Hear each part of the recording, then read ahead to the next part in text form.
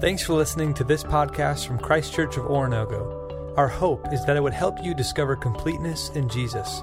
Now for this week's teaching.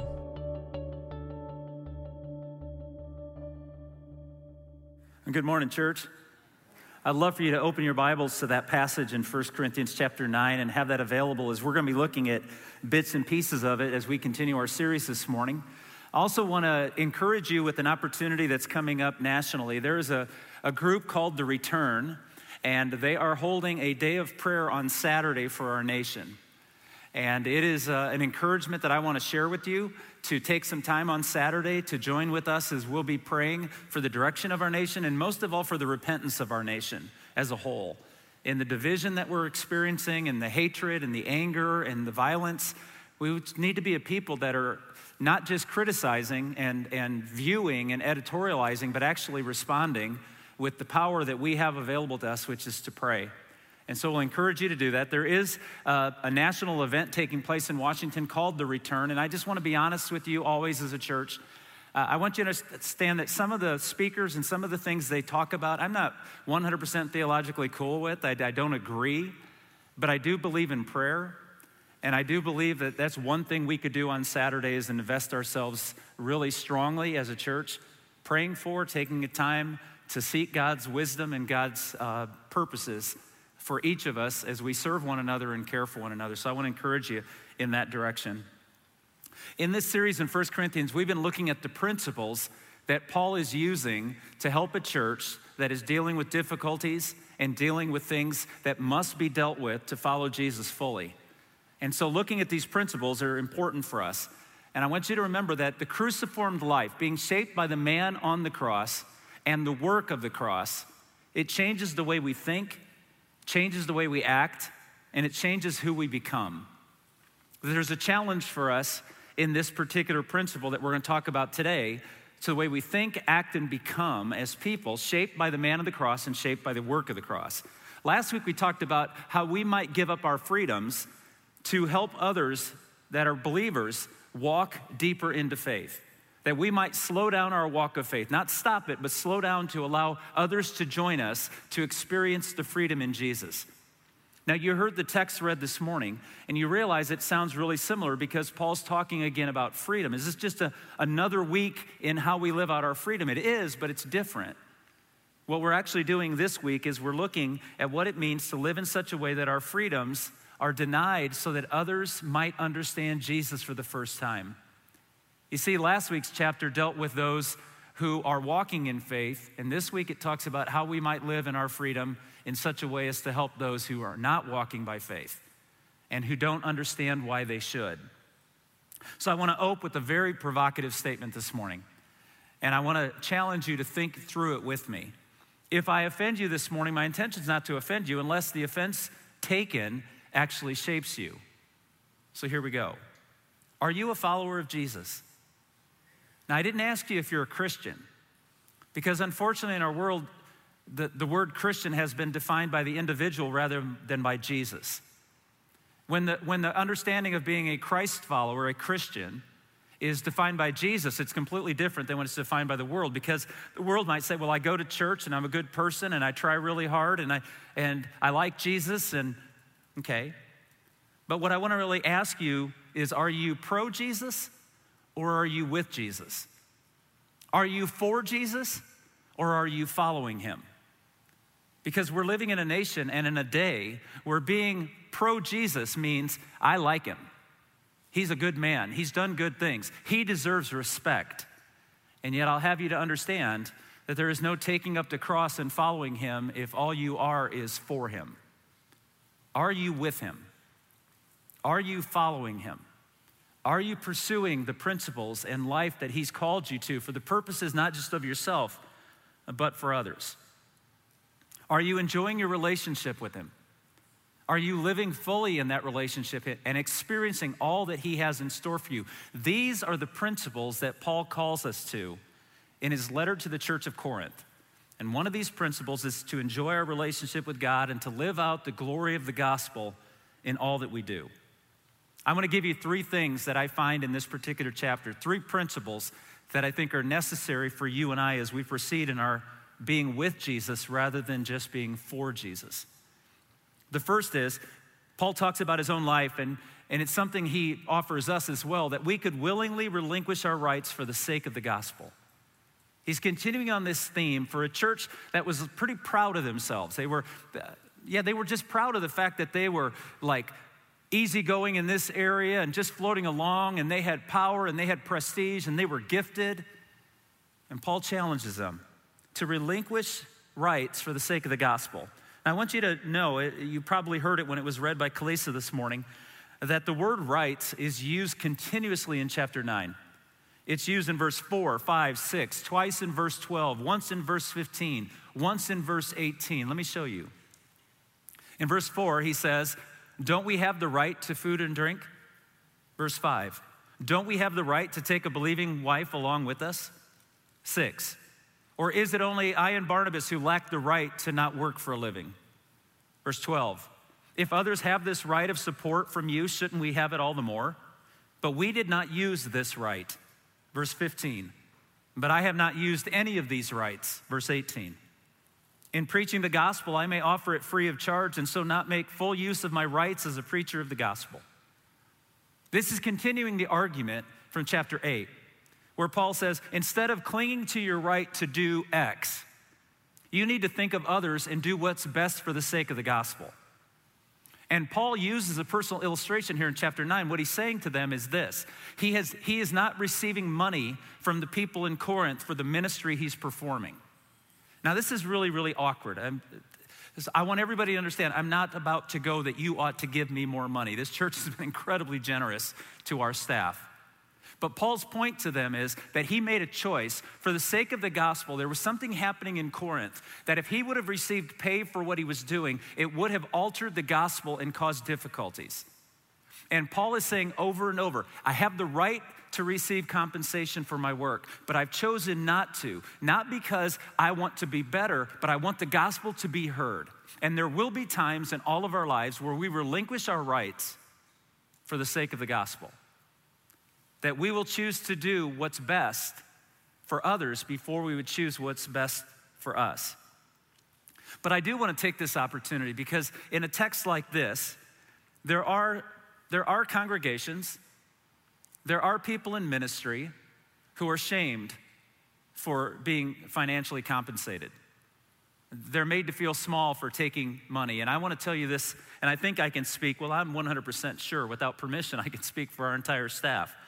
I want to thank this church for its support for each and every one of us that gets the privilege of serving in this ministry. We know that there are a lot of challenges, especially in this day, but what I want to celebrate with you is I cannot believe, I am absolutely boastful about this church when I share with my friends in ministry how much you have sacrificed and been financially consistent during a time when people have lost jobs and people have lost retirement income based on the stock market, and when everyone would have a built-in excuse in our culture to simply say, hold on to your money because you don't know how much longer it's going to be like this, and yet you have given and given and given. Even when we weren't able to meet, you've allowed us to pay our bills. We're not going in debt. We're not borrowing money, and you're providing for my family and 50 other people on our staff. On behalf of all of us, thank you. Thank you for being caring. And so I'm not Paul saying today, I should get X and I should get Y and I should get Z. I just want to say thank you for taking care of us as we hope to be able to take care of you. And I also want to tell you that this is so important for this church. If you ever have a question about where any $1 of your giving goes, ask. We want to be 100% transparent. There's nothing hidden. We want to be able to honor your giving in such a way for the sake of the gospel. See, Paul's point is not to say that they needed to support him financially. Paul is using a personal illustration to say that there are some moments in life where you have to choose the gospel over yourself, and Paul says, right now, that's what I'm doing. Now, he did take financial support from other places, and he shared that financial support, but Paul's bigger point is, will we relinquish our rights? Will we say no to ourselves for the opportunity for the gospel to go forward? Because freedom in Christ sounds like this. In Jesus, you have the right to life, to friends, to marriage, to family, to safety, to security, to health, to happiness. You have the right to eat and drink and watch and wear and read and study and listen to and pretty much say whatever you want. You have the right to organize your schedule, spend your time, choose your career, make your money, use your money, take your vacation, plan your retirement, and in the end, you have the right to do what you want to do, go where you want to go, and live how you want to live. Isn't that a song from the 60s? Go where you want to go, do what you want to do. You see, we look at that and we think, yeah, and for Americans, that sparks us. We're like, yes, these are the freedoms we boast about in our country. But Paul will go on to say, although you have those rights, the man on the cross and the work of the cross will compel us to surrender those rights so that somebody else might understand fully what it means to be a slave to Christ and to live in freedom. And we are challenged by the Word of God to live radically different than our culture.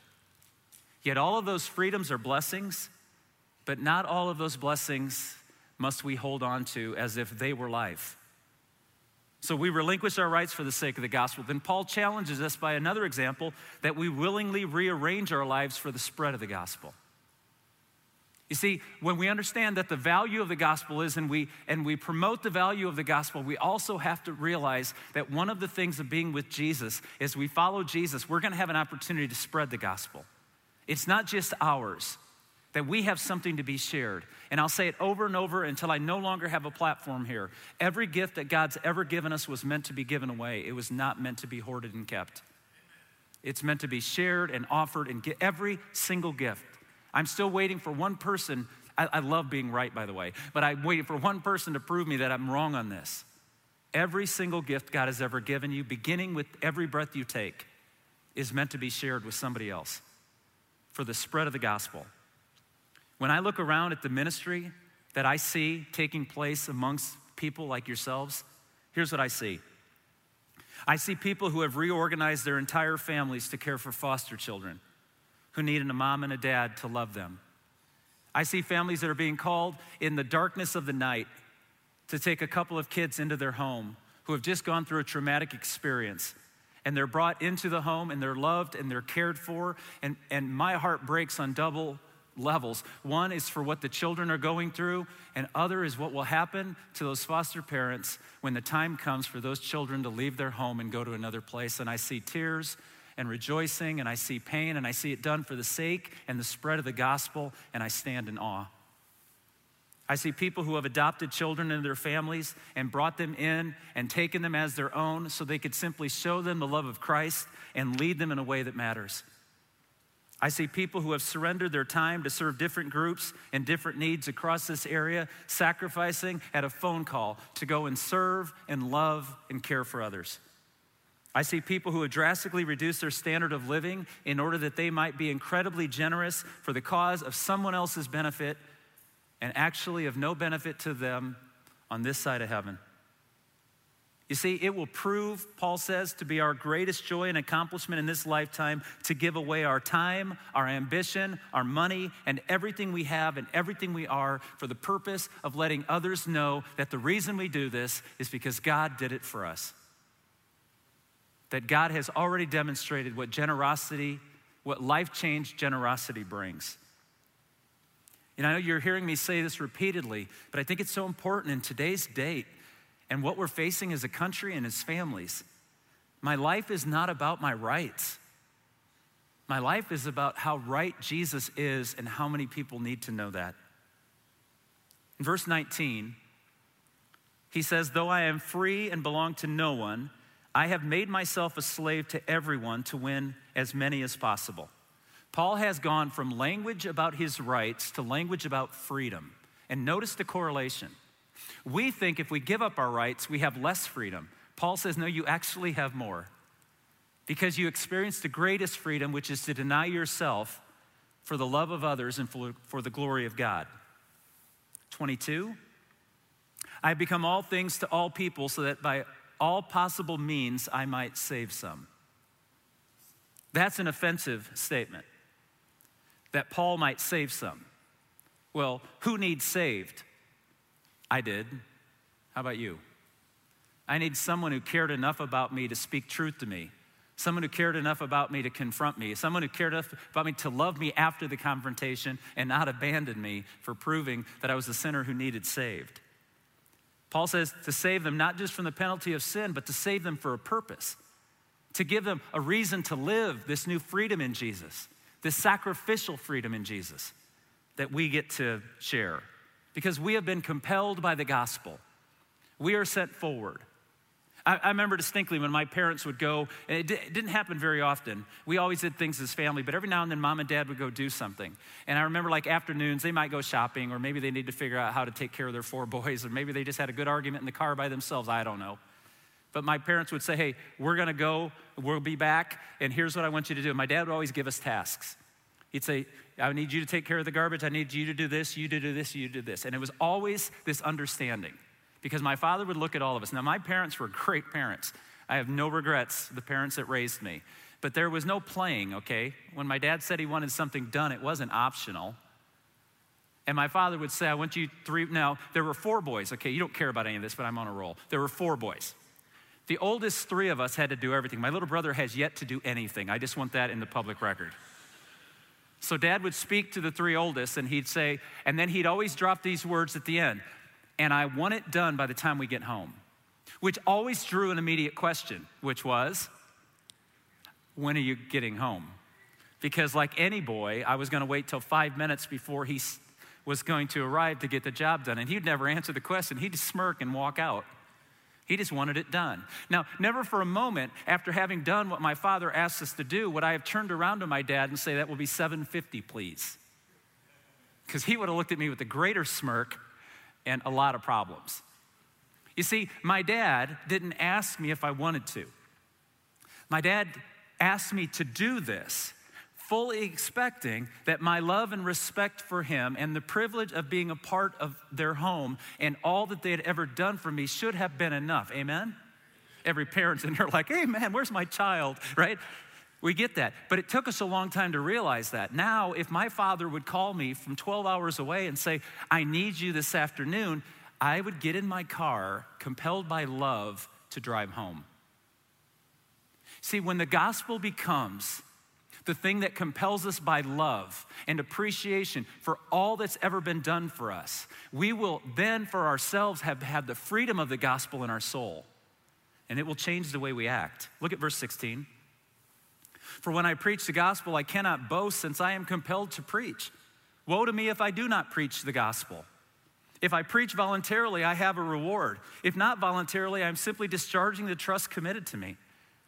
Paul says, I'm doing what needs to be done. And I want you to understand here, the word preach, it does not mean what I'm doing right now. Just change it for the word proclaim. Paul says, I can't help sharing the gospel. I can't help talking about it. I can't help showing people what the core foundation of who I am is, to preach the gospel. Not compelled by fear that if I don't, but compelled by love, compelled by honesty. He would say in Romans, I am obligated, but not an obligation out of fear or an obligation of being condemned. But he said, I'm free to preach the gospel because the gospel was free to me. And he offers that hope. You see, God's gracious conversion of us creates a gospel compulsion in us. When you have tasted the goodness of the gospel, you will not keep it to yourself. You will feel compelled to share the life-changing truth of Jesus because we are blessed to be here for others. We are clearly blessed to be here for others. Look at verse 23. I do this all for the sake of the gospel, that I may share in its blessings. We want them to know God, but we want them to know God with us. And this is the difference between being for Jesus and being with Jesus. That we make space in our lives for people. That we open our homes and we open our minds and we open our opportunities so others can experience all that we had. It's like my joy of teaching both of my sons the things that I love to see if they love them. And to have that experience of sitting down and teaching my boys that on fall Saturdays, between about 1:30 in the afternoon till about 4:30 in the afternoon, when Notre Dame's playing football, our family is going to gather, and you're going to like this. And then after a couple of years of training, the fact that they like this is now my joy. It's a moment that we share together, something we've experienced together that I want them to enjoy with me, and it's great pleasure. And Paul says we have that same thing with the gospel. When we walk with someone and they experience the love that Jesus gave us, it changes everything about who we are. Now, I hope that I give my kids more than just an appreciation for a good college football game on a beautiful fall Saturday. I want them to experience so much more than that. And as a parent, I have been frustrated at times when they won't open themselves up to what I want them to enjoy. Can I have an amen? And yet I realize they have freedom too. But the offer is what makes my heart pound. Paul says, when I'm with the Jews, I act like a Jew. And when I'm with the Gentiles, I act like a Gentile, and we tap our brakes. Is Paul fake? Is he being manipulative? No, Paul says, listen, when I'm trying to share to a Jewish person about Jesus, it takes a different tactic than it does someone who never knew him. Now, I'm going to tell a story, and I'm not the hero of this story, and I hope I can tell it better than I did Thursday. There was a guy who was a dear friend of mine in the church in Michigan that we were a part of. And he said, hey, I want to introduce you to my friend Bob. Now, Bob had been churched but was unchurched. Good man, principled man, moral man, but he just wasn't engaged in worship. He wasn't involved in a community, and his friend was concerned about him. And he said, he's a deer hunter. I am not a deer hunter. I know that's a threatening statement to say in this community, because some of you are going to think I'm not a man, all right? But I'm not a deer hunter for several reasons. I grew up in the city, we never had guns, and this cute girl that I married made me promise when we started dating that I would not leave her every November for a month to hunt deer. She was worth it. So I'm like, yeah, I'm not gonna hunt deer. But this guy, Bob, hunted deer. And for me to have any relationship with him, guess what I had to do? I had to go sit in his tree blind at God knows like 1 a.m. in the middle of a cold night waiting for deer that never showed up. And there he sat, and he gave me a rifle, and he treated me like I was 4 years old. And there I sat, and I loved the smell of coffee in that tree blind. But there we sat, freezing to death, all morning long, no deer moving. God's got a great sense of humor. Because what happened was Bob and I developed a relationship and a friendship, and he started coming back to church because the preacher wasn't a goofball, and he would sit in a tree blind with him and get to know him. And then they invited me to play golf, and I'd never played much golf, and I was absolutely horrible at it. And I started playing golf with these guys, and they started giving me an opportunity, and I'm not the hero of the story. Can you see what God does? If God can use a tree blind and coffee that I don't drink at 1 a.m. in the morning when we never shot a deer together so that a relationship could be built, Paul says, wouldn't you become all things to all people so that you might introduce them to Jesus? This is what the gospel does. And he says, by all means possible. Now, what I want to be clear of, because I'm assuming I'll get an email or two, this doesn't mean that you cheat, you bend the rules, you sin. I've often heard, especially being at a Bible college for 10 years and teaching full-time these students who are not yet smart, that's why they need to graduate. And they'll look at you and say, well, I'm going to go do this so I can hang out with sinners. No, Jesus didn't say compromise truth to present the gospel. If you have to compromise truth to present the gospel, you're not presenting the gospel. We need to stand strong on truth, but gracefully. And when the opportunities come, I don't know if you've experienced this, but I know I have. When someone tries to get me to bend the truth so that I can have an opportunity with them, when I stand firm on the truth, I gain more respect rather than lose it. Because principles matter today. People are looking for principled people. Verse 12, Paul says, on the contrary, we put up with anything rather than hinder the gospel of Christ. You and I can never remove the offense of the gospel. The offense of the gospel is that we are sinners who need saved. But we have a Savior who is not threatening. We have a Savior who's not mean. We have a Savior who's not cruel. We have a Savior who's not judgmental. We have a Savior who already knows what we want to deny, and he loves us anyway. The offense of the gospel remains, but the grace of the gospel remains as well. So we purposely relinquish our rights for the sake of the gospel, and we rearrange our lives for the spreading of the gospel. And the last point I want to make today is we run this pathway together for the glory of our God. This is where it becomes practical. Look at verse 24 and following with me. Do you not know that in a race all the runners run, but only one gets the prize? Run in such a way as to get the prize. Everyone who competes in the games goes into strict training. They do it to get a crown that will not last, but we do it to get a crown that will last forever. Therefore, I do not run like someone running aimlessly. I do not fight like a boxer beating the air. No, I strike a blow to my body and make it my slave, so that after I have preached to others, I myself might not be disqualified for the prize. I love that verse. Now, I really actually love it in the King James, because in verse 27, he says, in this it says, I strike a blow to my body. In the King James, it says, I buffet my body. But when I was 14, I thought that said, I buffet my body, and I was 100% in. I'm like, yeah, are you kidding? Golden Corral, let's do it. But I misunderstood. Here's what Paul says. In Corinth, there were games every 2 years very similar to our Olympic Games. And the winners would receive a perishable wreath. And it would be worn around their neck or on top of their head, and it would show that they were the winner. And Paul says, isn't it amazing to spend your whole life practicing self-denial, self-discipline, and single-minded devotion for the cause of winning the race, and you receive this perishable wreath? We think of the Olympic Games. Every 4 years, the Olympic Games are held, and people get gold, silver, and bronze medals. But here's what I know to be true. When I die, I can't take any of those with me. Paul says, why would you run so diligently for something you cannot keep when you can run for something that can never be taken away? I remember being 1976 doing a book report on a famous athlete. His name was Mark Spitz. Now, for this audience would remember him. Some that hear my voice wouldn't. In 1972, he won 7 gold swimming medals, and that was an amazing feat. And he was an amazing athlete. He was a good-looking dude. He was on the cover of every magazine. I still remember my Sports Illustrated with him on it. And I wanted to do a book report on him, so I began to look, and then I was absolutely amazed.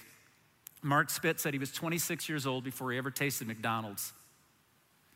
He did not have a candy bar until he was 30 years of age.